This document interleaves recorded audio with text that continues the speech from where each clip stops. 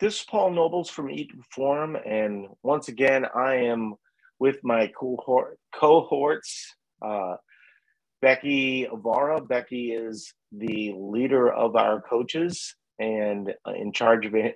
What's your title, Becky? I keep forgetting. I knew you couldn't remember it long I, term. Director of coaching. there we go. And Carolyn Melee was also one of our lead coaches. We pretty much have her here because she's Canadian, and so we wanted to make sure that we were representing, more of the world, and so we pay her in loonies and toonies, and so yes, people will come in and ask, do you guys allow Canadians? And it's like, no, I don't think with COVID we can do that anymore. But That's awesome.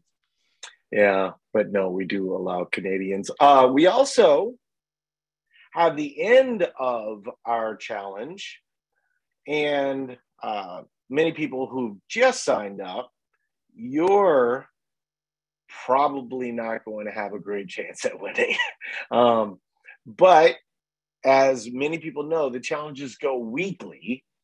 And so the more you're participating, the better that is. And then this is the week that we are giving away the tonal, which is something that we're really excited about. We don't normally give away a grand prize like that, but we decided to do it because we're going into our 10th year of existence, and so we're going to do something kind of fun that people would get really excited about, and it seems to have worked. So much so that we're running it back.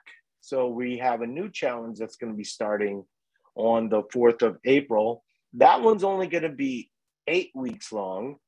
And, same rules basically. We did last year, we did like a March Madness thing, and we had brackets. And then if you advanced on, you won. And you won like literally every prize on the list, which was kind of fun. But the problem is by the time it was over, no one was even remotely interested in the challenge. So when one person wins all these great prizes, even to the top four won like really great prizes along the way. But it was very, very disinteresting to a lot of people. So it was a fun thing to try. We're going to move back to the weekly. It's working exactly like the challenge that we have right now, which has been going great. We've given away a ton of prizes so far, Apple Watches, Whoops. Feels like the one that was the most popular, though, was the water bottle, which, go figure.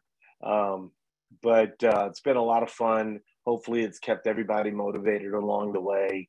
And so we wanted to get into the topic today, which is basically performance/recomp, which is PR.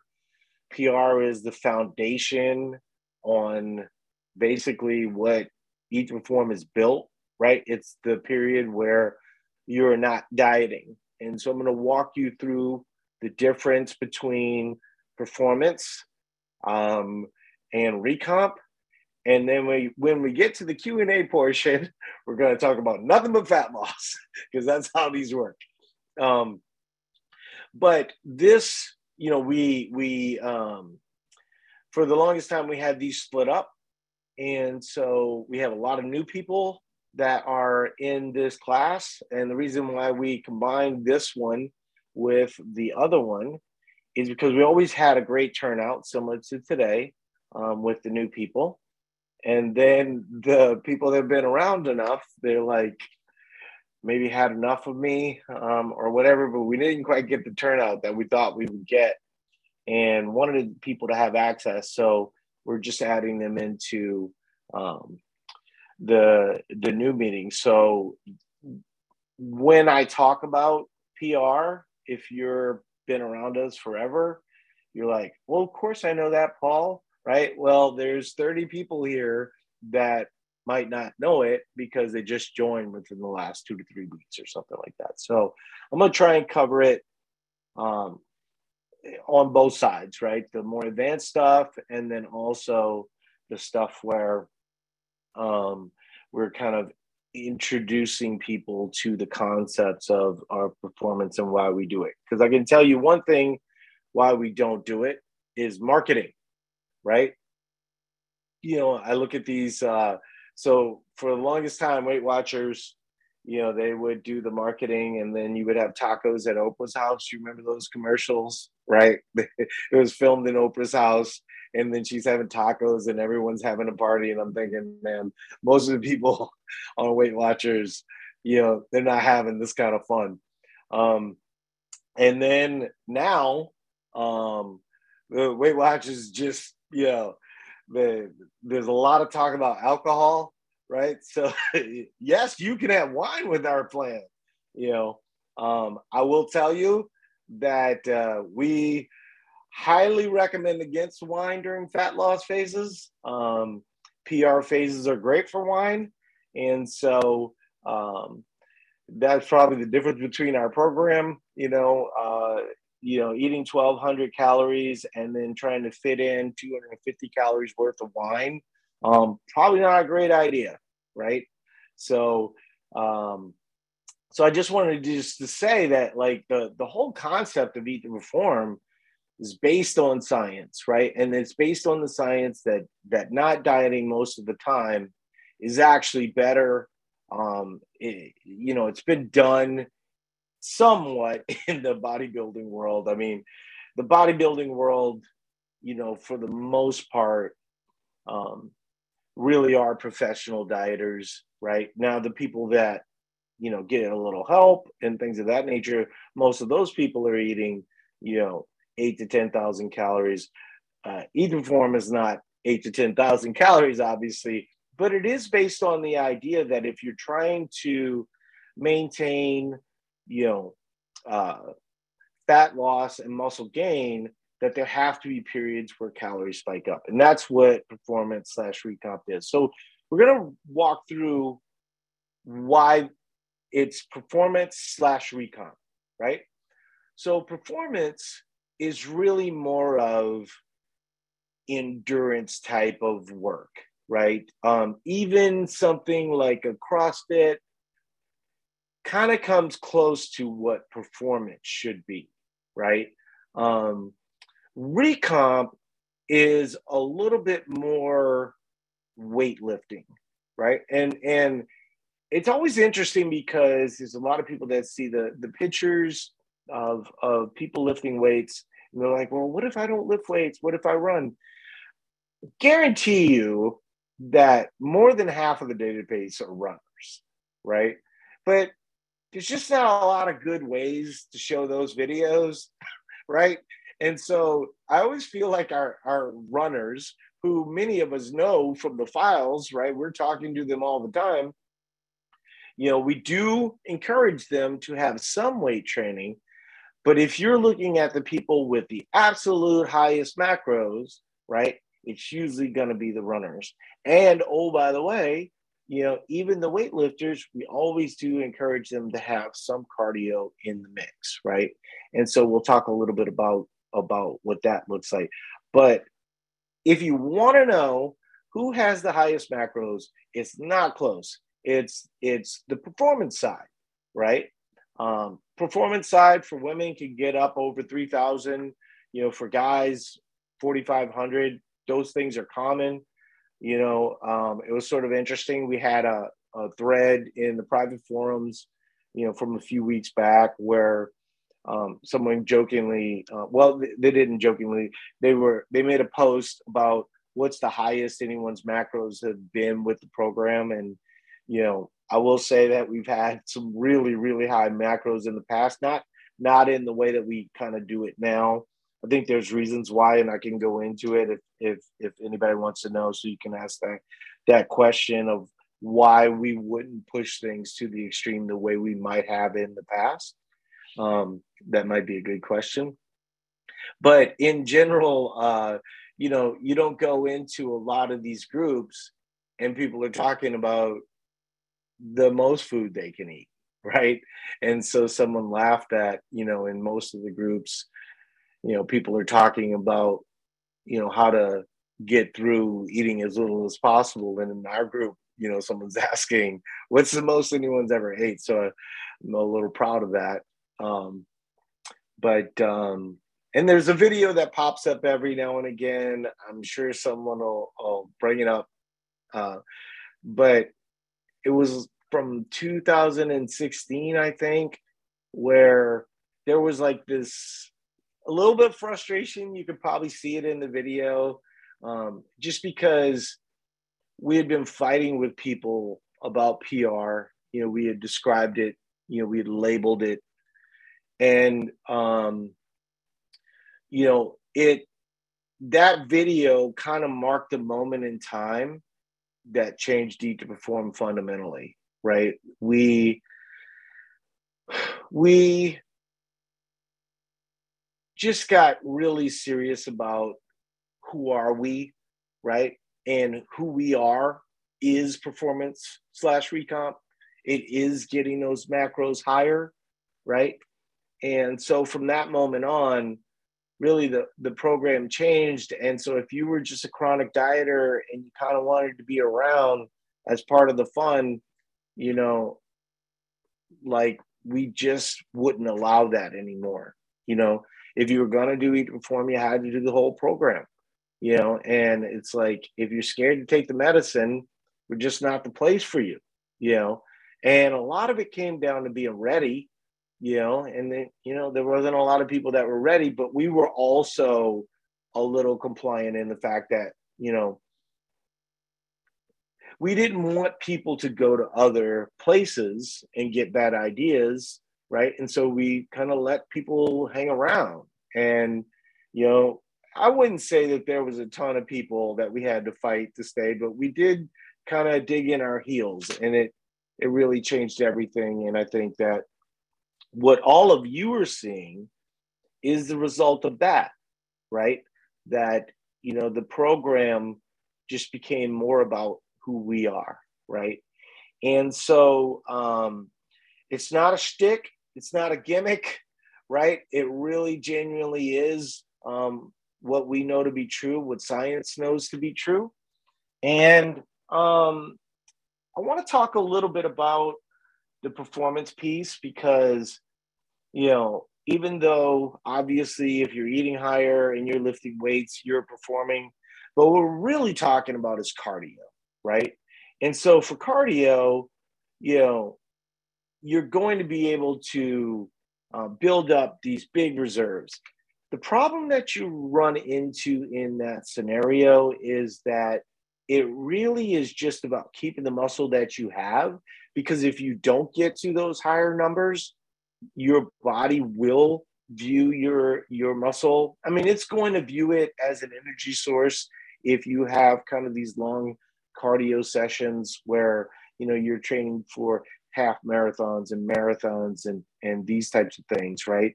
And without some resistance training, maybe, twice a week, you are more susceptible to losing muscle. So the point of kind of having that high calorie point for our endurance athletes is so that their body doesn't get to the point where it views, the muscle as an energy source, right? So if you have enough available energy, it will consume that and not you, right? So this is the part, there was a post that we made with a very tall person. I was actually really upset about this because it felt really unfair to the person. She's been a client for a while, and she's done great, and it was an amazing transformation.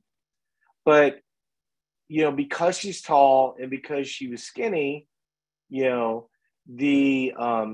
she wasn't a runner, but she does look like a runner, right? Part of the reason why she's not a runner was just because the abs that she had. Yeah, right? Even I cannot hear you. Yeah.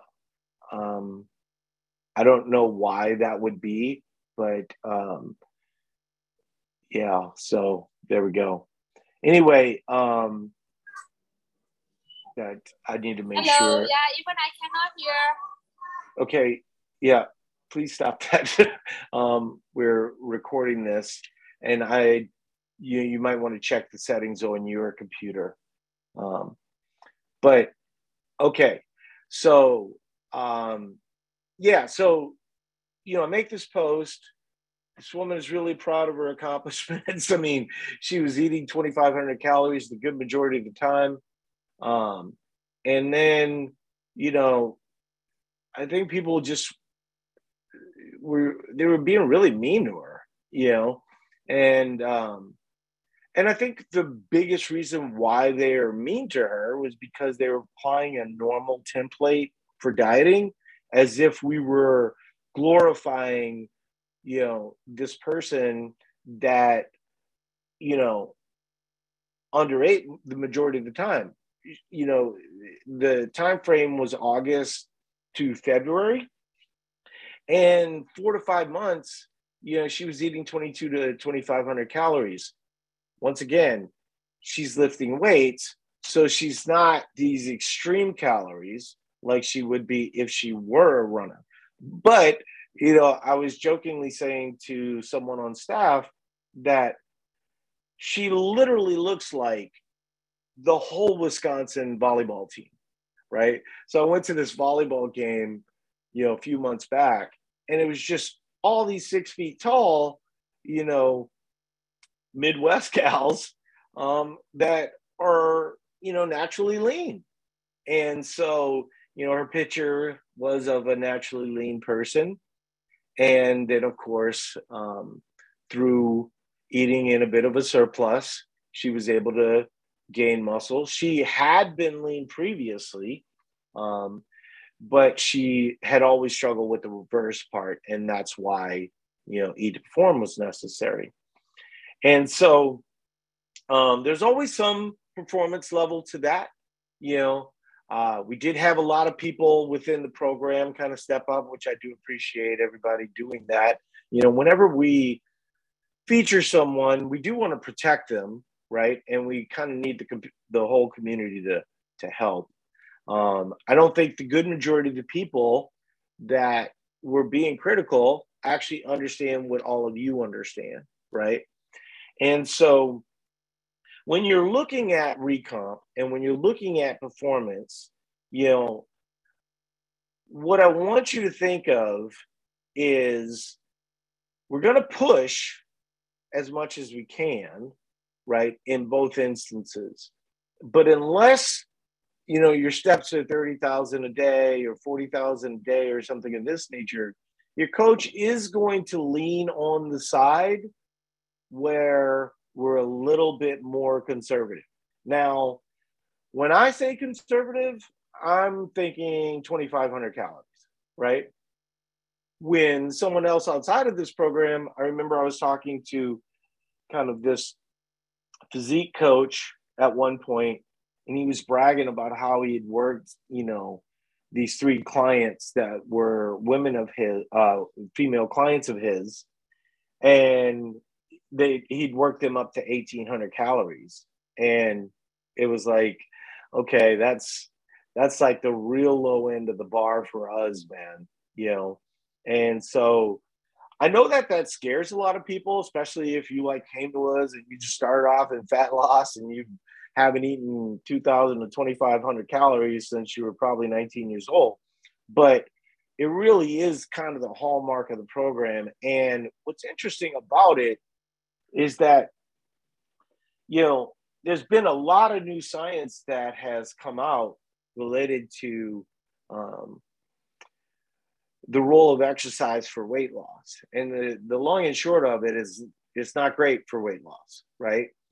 And we've known that for years, that the exercise portion, you're not doing it for weight loss. You're really doing that for another reason. And the reason that you're doing it is because you want to keep enough exercise in so that when your calories do normalize, you're actually able to push that metabolism much, much higher, right?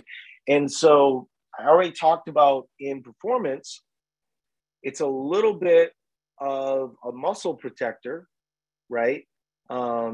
When your body is viewing your muscle as an energy source. When you are in recomp, as an example,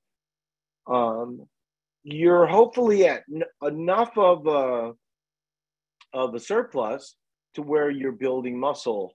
And so, for a lot of people, they will think, oh my goodness, am I going to gain weight? We have to be honest about what that is, right? And it does come down to effort, right? And we will see some people that struggle to get past that 2,000 number. They get stuck at about 2,100 or maybe 2,200, but maybe they're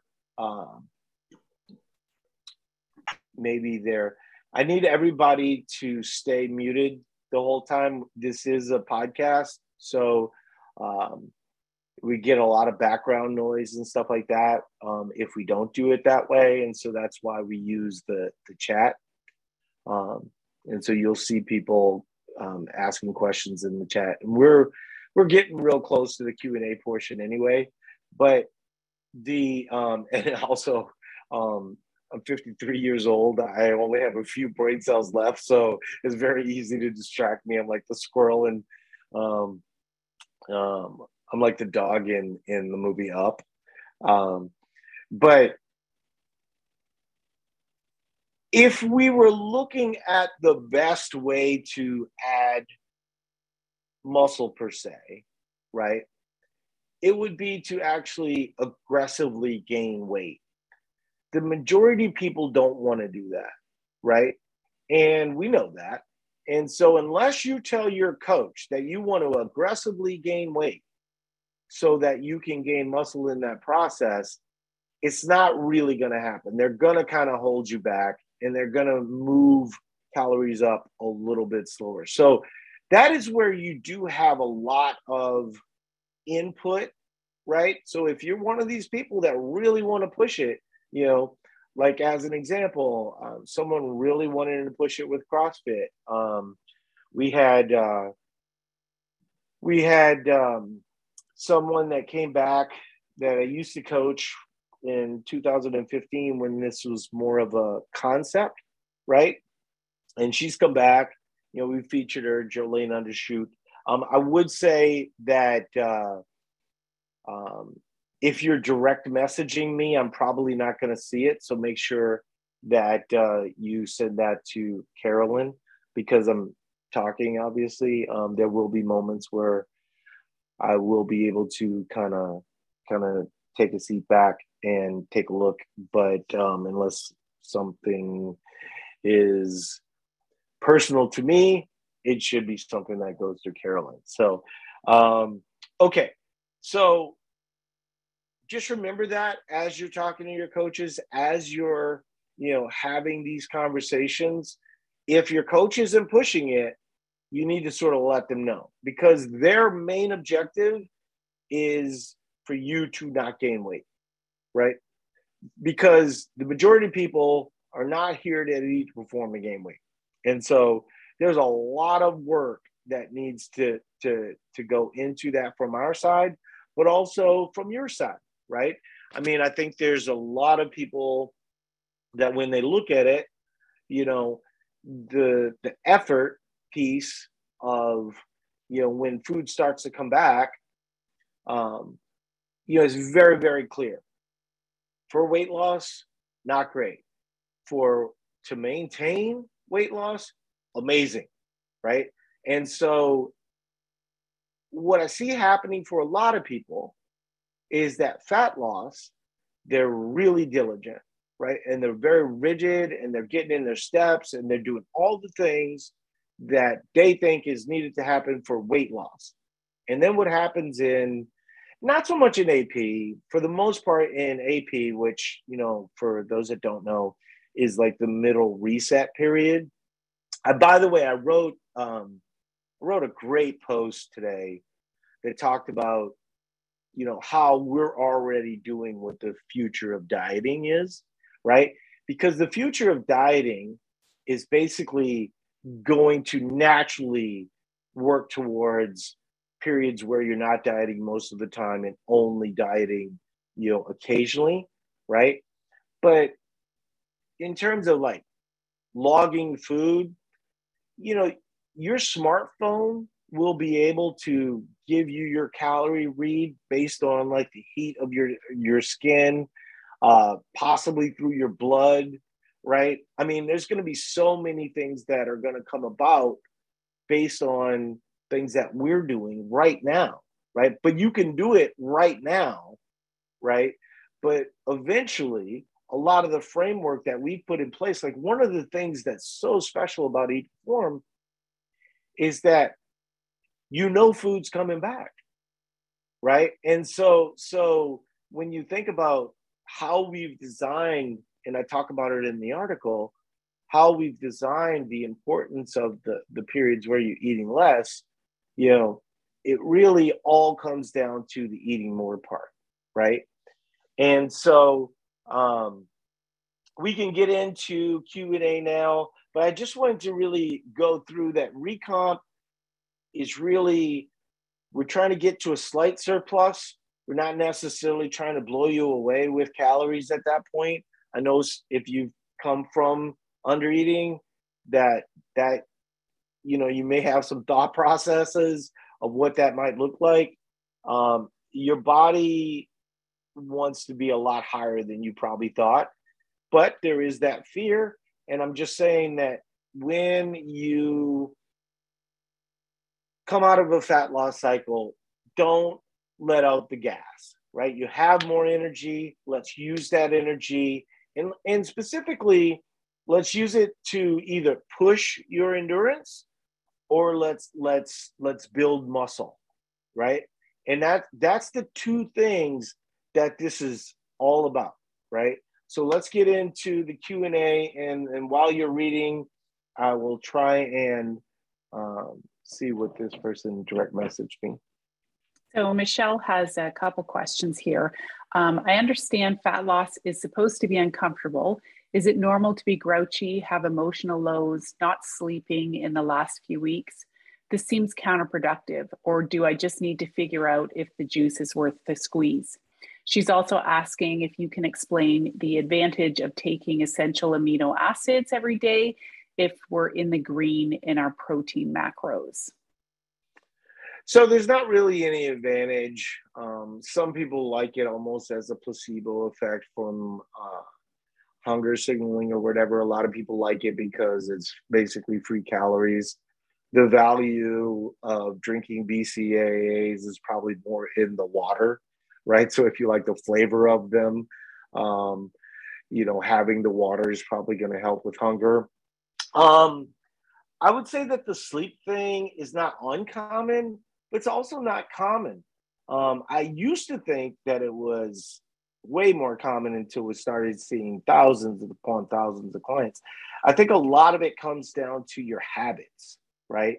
And so you got to remember, like when we're designing this program, we're not designing it for 6 weeks. We're designing it for the rest of your life. And so it's possible that maybe some of the habits, like for instance, if you're changing 6 things all at once, right? Well, now, we might have some issues, right? Some people, if you've been in the program for a long time and we got your calories up and you're scheduling a fat loss cycle, the only thing that's changing is your calories are a little bit lower, right? For a bit. And is the juice worth the squeeze? I think, coaches of the adjustment team do a real good job of this, where if you're not losing enough weight, they're going to suggest that you move to PR or at least to AP for a while to see if they can sort of kickstart something. But, at the end of the day, it is probably better to move to PR. So if you're only down a couple pounds and all those things are happening, you probably need to get some habits in order so that you can have more success.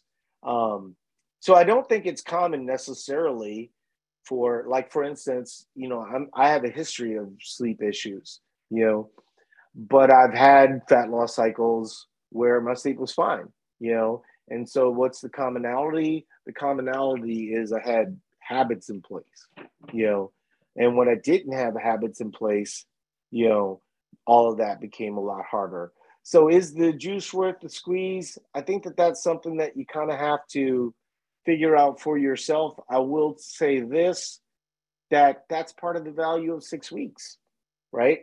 I mean, this isn't like one of these, you know, diet prisons to nowhere, right? Where you're going to have to eat, you know, this way forever. Otherwise, you know, what is it? That you can't get the smiles if you don't do the miles. All that stuff is like bullshit.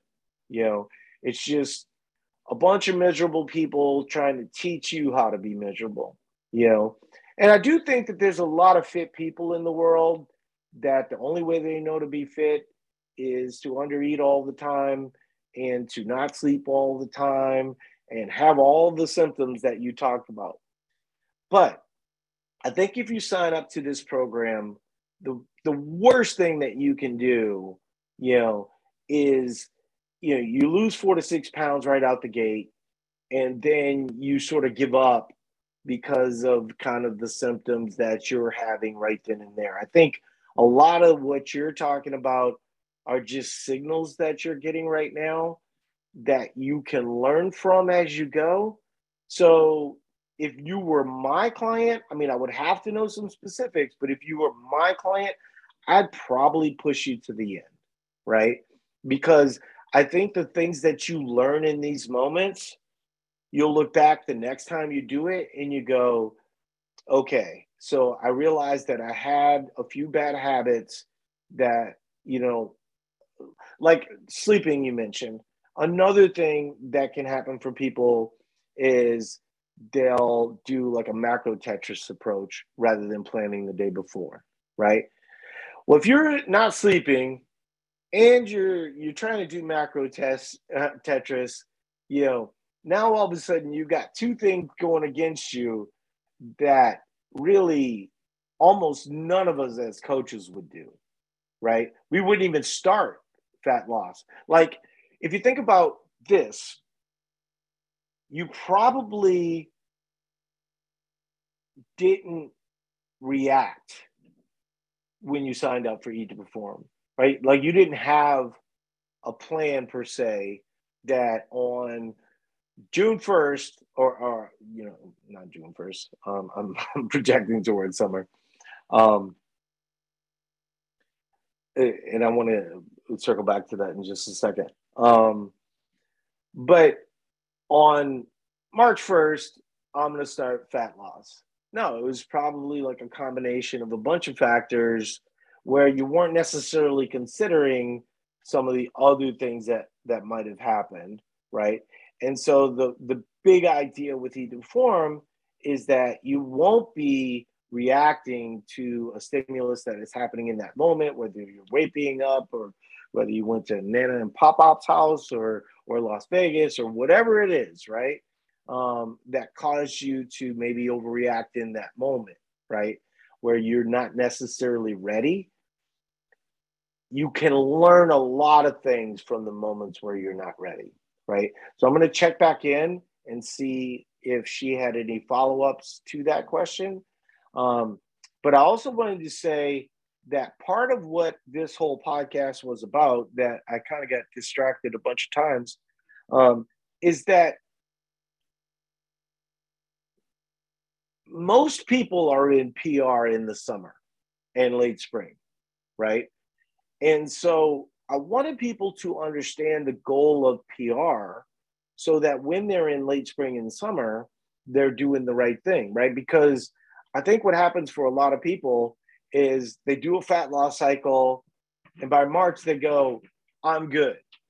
And then they've got their calories up to about 1,800, and then all of a sudden they come back in September and want to run another fat loss cycle.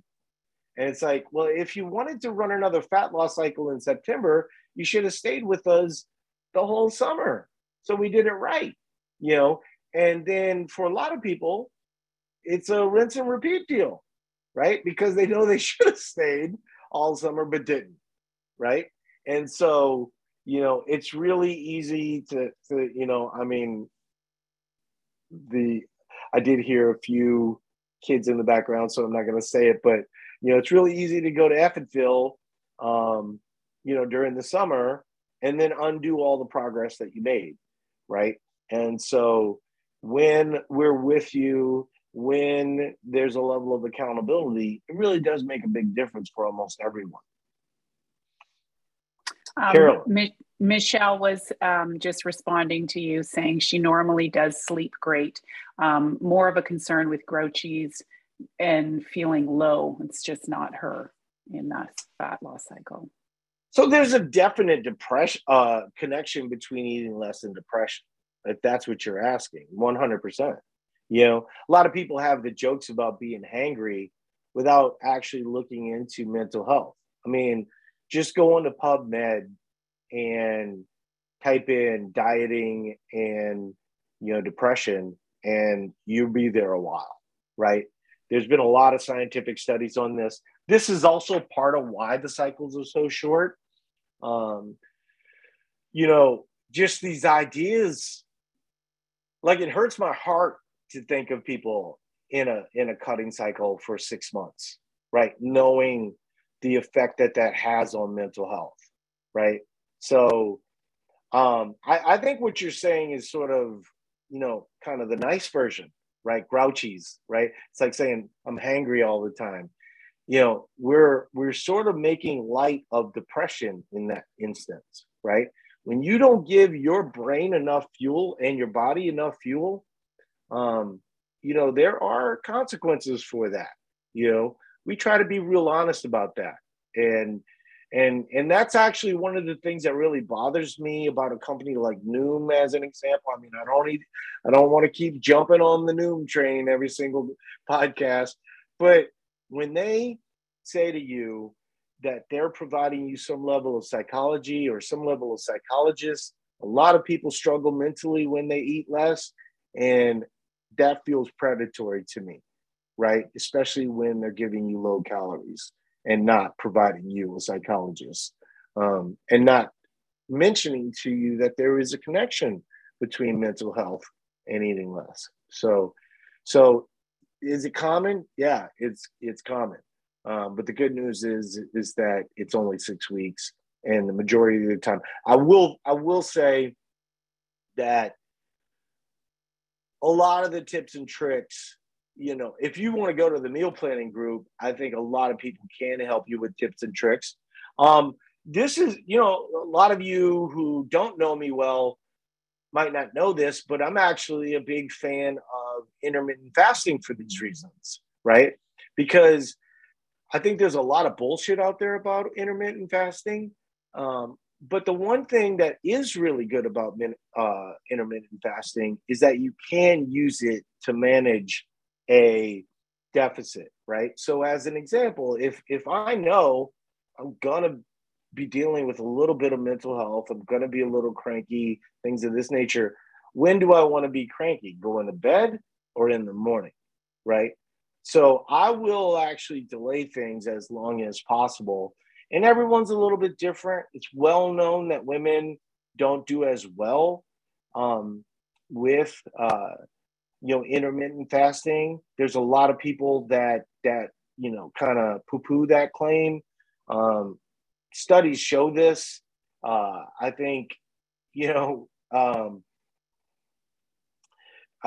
wife was talking about it, that whenever she's tried intermittent fasting, that it just feels like I react to it differently than she does, right? So certainly that's anecdotal, but I do think that there is something related to, the way that men are made and the way that women are made that is different. I've just been around it enough to see the differences, and that probably means that you shouldn't fast as long if you're a woman, or maybe you shouldn't fast at all. But I can tell you one thing for a fact, that the only thing really working is the calorie deficit. It's not the time window. Like all that nonsense about the time window being somewhat magical and there's autophagy happening. Look, autophagy happens in a deficit also. even when you're not doing intermittent fasting. Is there value to keeping insulin low? Sure. Is there value to keeping insulin low all of the time? Absolutely not. Right? There's there was actually a study that came out this week.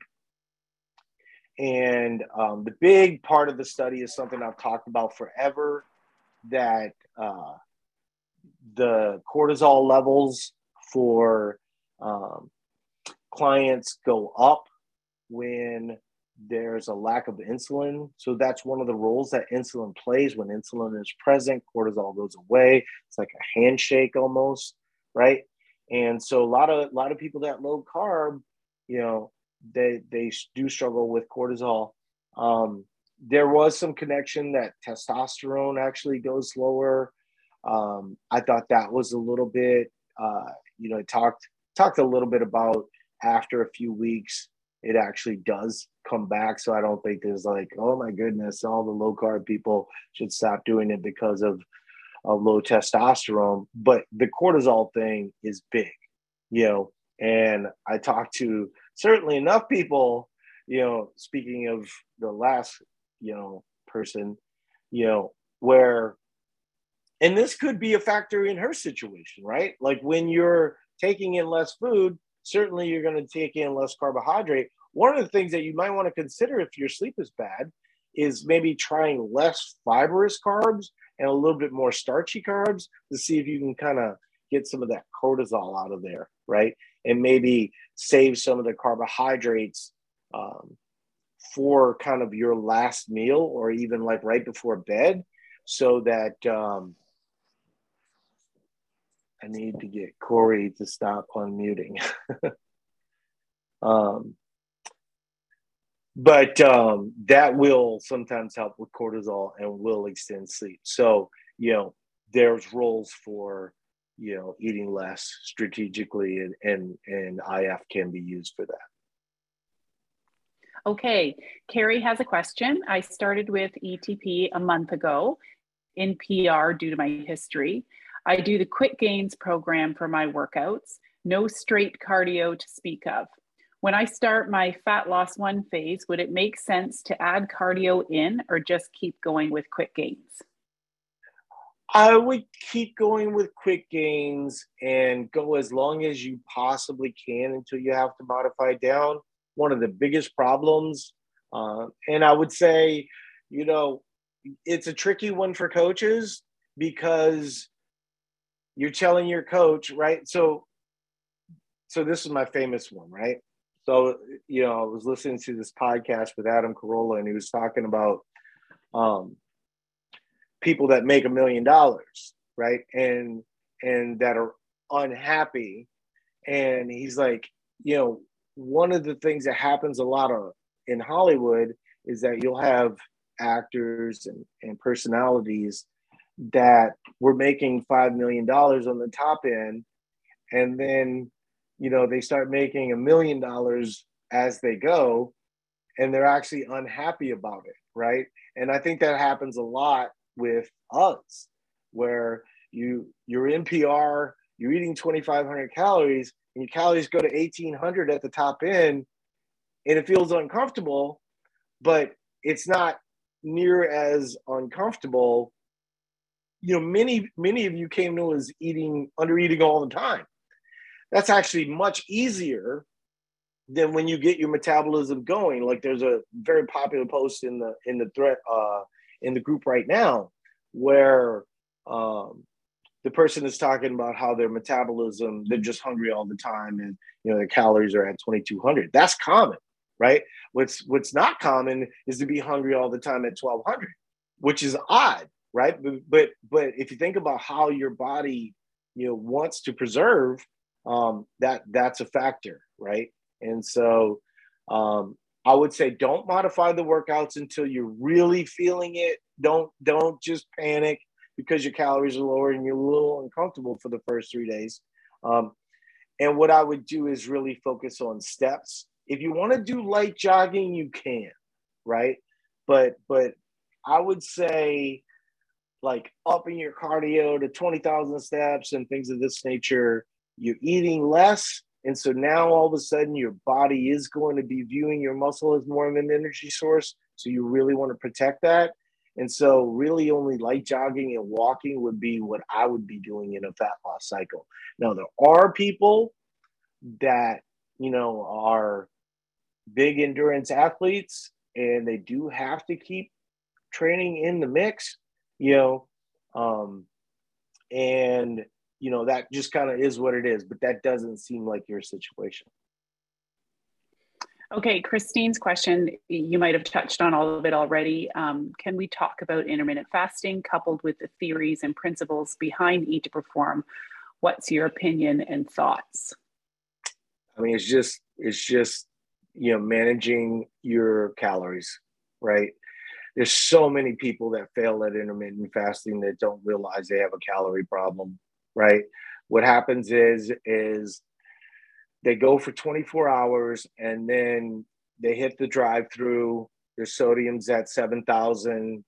They're taking. It's easy to take it. I mean, people don't believe this, but you can take in, 4,000. You go to Wendy's and get 2,000 calories from Wendy's, and then have a Ben and Jerry's ice cream, and you think autophagy is magic. Is not. Those 4,000 calories will matter, and you're gonna hold on to weight. Will you drop water throughout the day? Yeah. But I think, I'm not a huge fan of low carb. I know there's a lot of people that are in my place that want to be, almost political related to low carb. Most people that are low carb, they're just doing it for weight loss. So if you can get weight loss and eat in a balanced way, in my mind, you're way better off doing it. So much so that we really don't,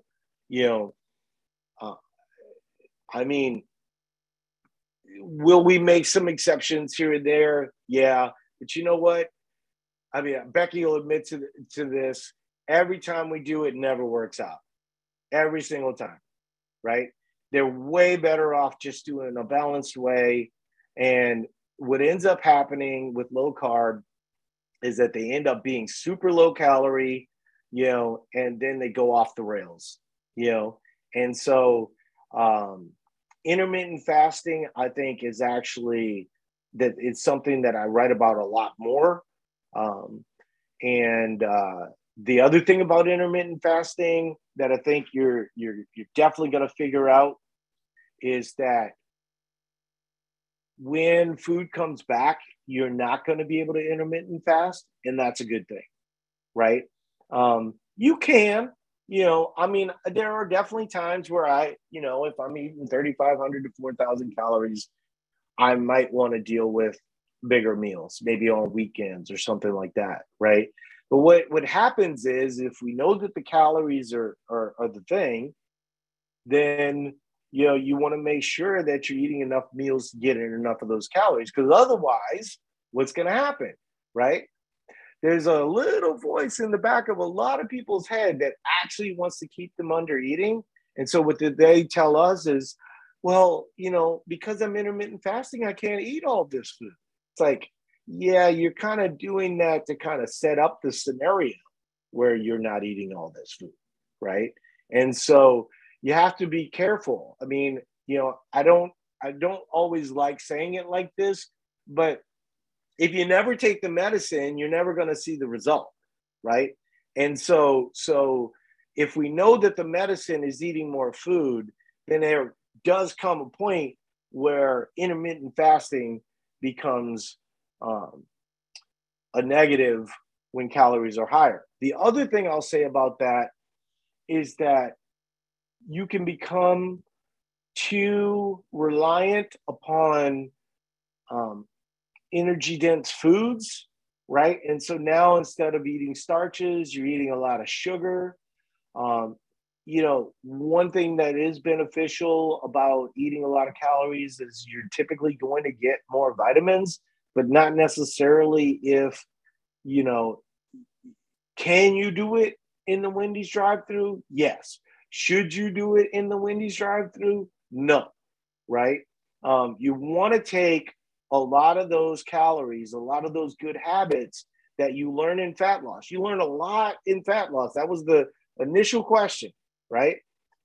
And then what happens is you're like, oh my goodness, when I'm eating mostly whole foods, this ends up being a lot of food. Yeah.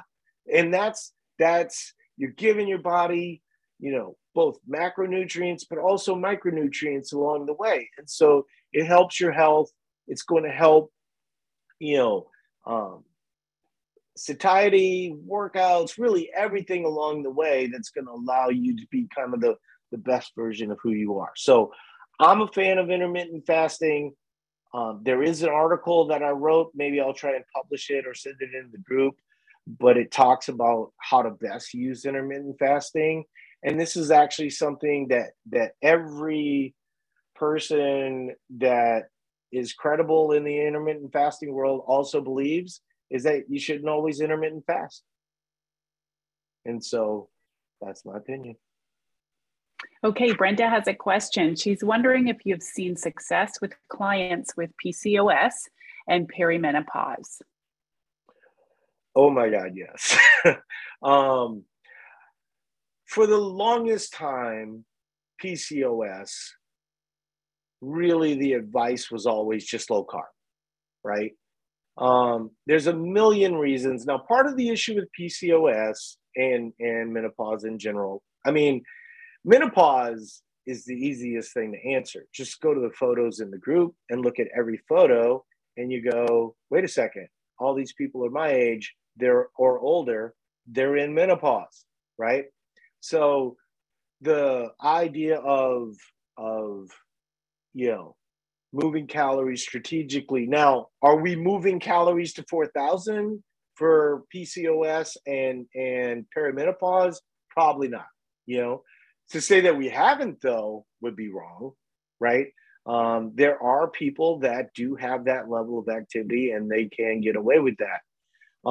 What I think happens in a case of a lot of people with PCOS, and I really hope you take this in the way that I mean it, is that they feel almost labeled by it as if it's a reason they can't succeed, right? And I was thinking about this a lot, and I wrote about this, and people didn't really respond to it the way that I wanted them to, and I really wanted them to respond to it. But if I could grant one wish to every single person, it would be the ability to prepare. You go, well, what does that mean for PCOS and perimenopause? What it means is that if I can give you the plan and we can get you prepared along the way, we can make adjustments as we go, right? And so we're going to try a lot of different things within the basic template of how Eat to Perform works. And eventually, you're going to have a more whole life. Will you see dramatic weight loss? I don't know your situation. I don't know if you need to lose 50 pounds or 10 pounds or what it is, right? But eventually, you're going to have a better life understanding how all this works. And this idea that somehow PCOS or menopause is different, I think harms people because it allows them a label of that's why I don't work, right?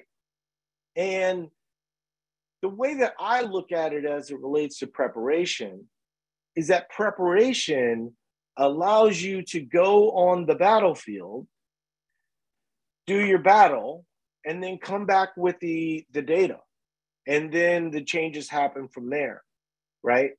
But if you never get the data because you say, well, I have this label and this label is stopping me from succeeding, you just don't try as hard, right? And I know you're probably thinking, man, literally, I've tried everything, right? The one thing, if you're being realistic, you haven't tried is more calories, right? Because that's how most of you come to us, right? We're not people's first diet. Let's be real.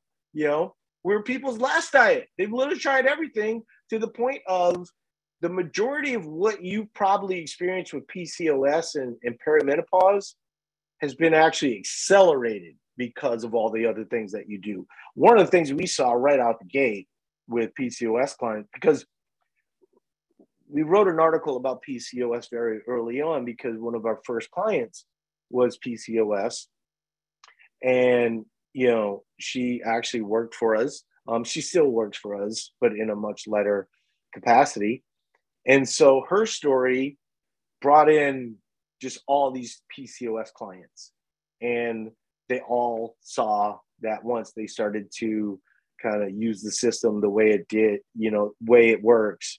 And it only got better as we got better in that process. The majority of the people, honestly, very early on, just wanted to not live this rigid life, right? And so while they would see success, they probably didn't see the success that the people that do it now see, right? Just because we just have a much better understanding of how the cycle should work, things of that nature. But I would say that the majority of people in your situation have been harmed because they eat too low too often. They don't have enough energy to work out. They're working out against what their goals are, right? Things of that nature. So we've had a lot of success, is the long story short, with people like you. Shauna's asking, if you're in PR and building muscle, will your weight not go up? Yeah, your weight should go up. But it's kind of hard to say, right? Because, what we all want, right? What you want, what I want, what Becky wants, what Carolyn wants is to be able to build muscle, right? But stay the same weight. So our body fat percentage goes. And there are instances where that happens. And there's instances where it happens, especially for new people new to eat to perform. So as an example, let me give you a good one. You come to us under eating. Now, all of a sudden, you're eating more, right? You're in fat loss, but you're still eating more than you were before. You're able to make progress. You lose 8 to 10 pounds. And because your protein is more correct, because you're having carbohydrates when you used to not to, now all of a sudden your muscles fill back up and you end up more lean, but at less weight, right? You get that once. You can get it. I will say you can get it at other future times when you kind of, maybe go off plan a little bit, maybe not exercise for a bit for whatever reason. Maybe you get injured. It can come back, but you really only get it that one time. And the one time is just based on you didn't know, right? And now you know. And so now you're doing things more correctly. You're doing sets and reps to build muscle rather than, doing, strength training at 1 to 3 reps, right? So once you start to learn these things, you can progress, but you only get that once, right? And then after that, you're going to have to probably be okay with a little bit of weight gain, probably to put on any muscle, right? And so if you were to ask me, say, hey, Paul, how can I put on 5 pounds of muscle? The easiest answer to that question is gain 10 pounds, right? Like the famous, can't remember the name right now, but, like teenage boys would come up to him and ask him how to put on, muscle. And he said, well, how much, he said, do you weigh 200 pounds? And the kid would say, no, I'm 160 pounds. And he would say, come back at me when you're 200, right? Because that's the easiest way to put on muscle, is just to put on a fair amount of weight. So if you want to gain 5 pounds of muscle, you're going to have to try and put on 10 pounds. If you're trying to do it to where it's mostly recomp, you can do it, but it's a much slower process, right? And will you gain weight in that process? I've never been, not honest about this. There's always going to be a little bit of weight fluctuation. But what I think happens, if we're all being a little honest with ourselves, is that in previous diets, you lose 30 pounds and then you gain back 40, right? So if with Eat to Perform, you lose 30 pounds and you gain back 5 or 10, you're still doing it way better than you would have done before, right?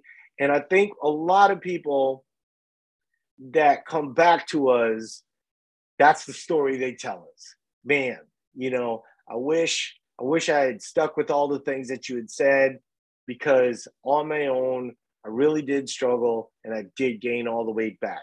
But with Eat to Perform, I kind of freaked out when my weight went up 2-3 pounds, and then boom, I went to 35, And so I think people, kind of expect miracles. It's not a miracle. If you're going to gain muscle, you're probably going to gain weight. And, is it better to live this rigid life? It kind of reminds me of the quote from Ray Dalio, right? That you have to go through the forest of being uncomfortable to live like this amazing life. And the amazing life is not a rigid life, right? And that's the part where I think, people kind of discredit the sleeping better and the better sex life and the better, mental health and all these things when, 2 to 3 pounds comes up, or weight fluctuates 5 pounds when you lost 30,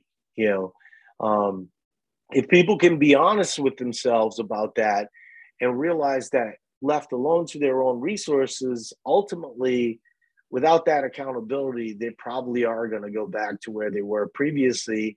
And frankly, there's probably a lot of people that did Eat to Perform that are back to that really rigid life because they were fearful about that 2 pounds that one weekend, right?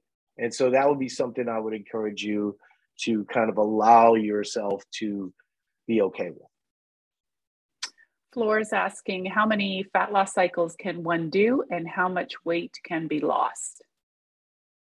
So over the course of 2 years, I ran 2 cycles. In those 2 cycles, so the first cycle kind of happened. I was able to. I started at 260, just doing anything was better. Was able to lose 30 to 40 pounds, without paying a lot of attention. That was the first cut, right? And that was the start of Eat to Perform. That would have lasted, like it is right now, 3 months. There was no AP. There was no, I didn't know that stuff, and then my last cut that got me down to 149. So I started at 260, got down to 149. My last cut was actually shorter. It was only about 2 months. And it was really just to kind of nail things so I could say I was 8% body fat or whatever. I didn't, this was way before Eat to Perform, by the time I got to 149, I was like done, but I was blogging about, the experience of losing 110 pounds, right?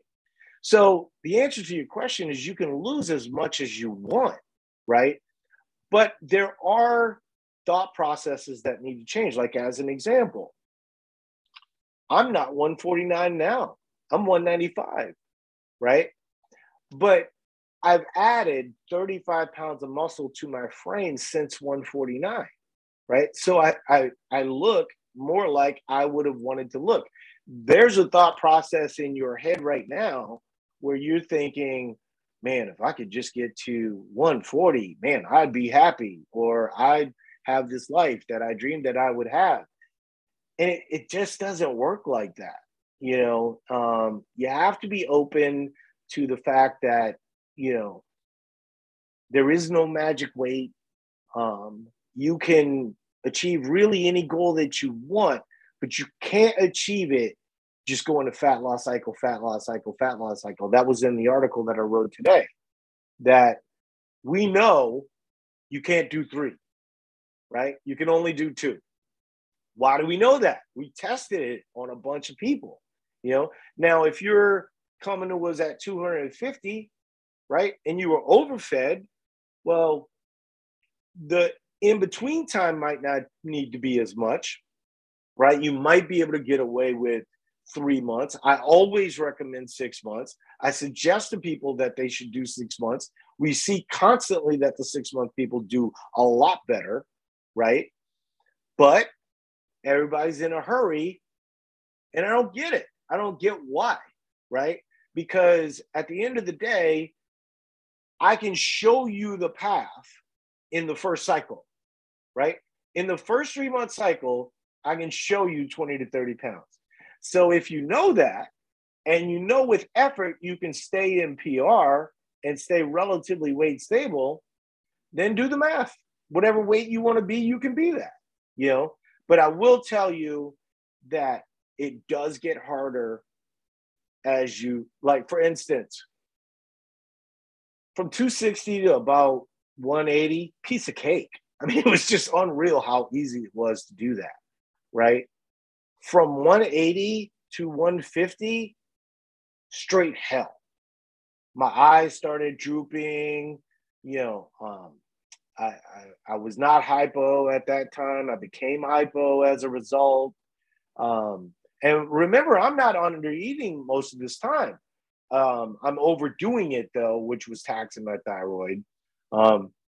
And so there is going to become a point where is the juice worth the squeeze? We all go through it, right? Like, one thing I've seen with all the people that like me that lost over 100 pounds, right? We all kind of want to get to the end, you know, meaning we want abs, right? And then you kind of get there and you do it. And as someone who's crossed that finish line, I wouldn't advise really people to do it. I would say get close enough, right? But make sure that, you know, you're not working out 3 times a day or whatever, you know, to reach that goal, or you're not really taxing your system, central nervous system or whatever too often, right? So yeah, I mean, you can lose any amount you want. I mean, we've had people lose, you know, I mean, I had a guy 550 pounds lose 100 pounds in what, 90 days, 60 days? I mean, it was amazing how quickly he lost weight, you know? So it just depends how overfed you come to us. Okay, Armando has a couple questions here. Are tonal workouts enough strength training? And can I do double workouts on high days and super days, example, running and strength training? So that's literally the conversation that we just had. Tonal workouts 100% are enough. The problem with 2-a-days for most regular people is it's not going to allow you enough recovery. I'd rather see you do 4 days of workouts that are really, really hard, right? That really kind of, you know, you get to some muscle fatigue and things of that nature, and then you allow, and you're doing like different parts of your body, right? So that you're allowing, you know, your legs, as an example, to recover, or, you know, your legs need more time to recover than your upper body, so you can work upper body a little bit more. But absolutely, you should be fine there. Those are fine workouts. And then I would not recommend, you know, 2 days. I would actually even keep cardio sort of low, you know, because the problem that you run into if you start to, you know, it's this obsessive drive that we all have to get there faster. And what you see is that the people that are really good at this, the people that have these long-term results, they all rest more than you do, they all eat more than you do, and they all sleep better than you do, right? And so, but they have a disciplined life, you know, that allows them to kind of do that. So if you can slow down that want to be perfect, you'll get there much faster, even though, you know, it'll test your patience for a while. Okay, a couple more here. Jennifer's asking, how much do the macros and calories increase when you move into performance recomp? Do you still have high, medium, low days, but they just all go up proportionately? Yeah. So here's the basic skinny. I mean, we're getting into the speed round here. But the basic idea, right, is we're trying to get you as a woman roughly to about 2,000 calories, right? And if we can do that faster, it's better. It's hard to explain why, but it just is, right? So the jumps tend to be 250, right? Once we get you to 2,000, then it slows down quite a bit, right? We're really focused on weight stable at that point. So if you've never done it, if you've never been there, you don't know what it's like. But it is very common, as an example, for us to kind of every 2 weeks, you're eligible for more food, but it's common to not get food in that scenario, right? And so you'll see sometimes, it'll move from once every 2 weeks to, I might have that part wrong. Becky, correct me if I'm wrong. No, AP, you're going to be moving up really weekly, right? And it slows down after 2,000. And there are weeks where if your weight is ticking up a little bit, or, you went to Nana and Pop-Ups and, or Las Vegas or whatever, where we're going to allow your weight to come back down. Okay. This last one is kind of file specific, but I don't have a file here, and I'm sure you'll touch on this. I was told. Got it. Go ahead. Okay. I was told that I was in a calorie deficit for so long that they say I have to repair my metabolism. Says I have to stay in PR for at least 5 months. I have a vacation in 5 weeks to the beach. I've been PR for 2.5 months now. Can't I just try to lose 5 to 10 pounds before I go, then go back to PR? The carbs that they eat make them bloated and puffy, they say. Mm-hmm. Just to give you a little bit of background, came to us severely under eating. Yeah. I mean, look, at the end of the day, I get the one, like everything that you're asking for, we recommend against. We don't recommend you go into vacation dieting, right? I know everybody wants to do it, right? And I know why you want to do it, right? You want to take pictures. You want to take pictures and you don't want to feel like you're 5 pounds overweight. I get it. We're ready to lose you as a client. And if I'm saying that to you, you should be going ding, ding, ding, ding, ding, right? Like, there just has to be standards that we keep. And we can't tell you and know that you've come to us really under eating. This is just going to be the one vacation, right? Where you're going to do it, you're not going to have that one picture, right?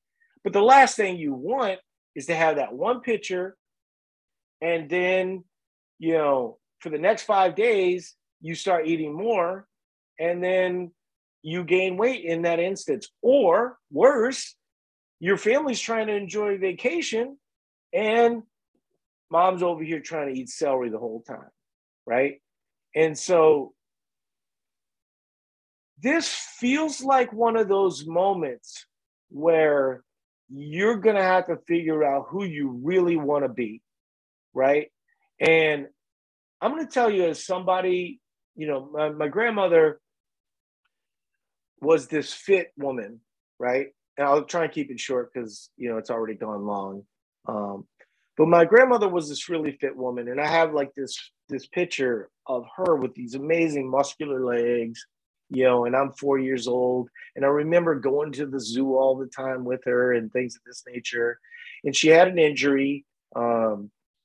And she became a dieter for the rest of my life. I never remember my grandmother being young and fit. She was always old.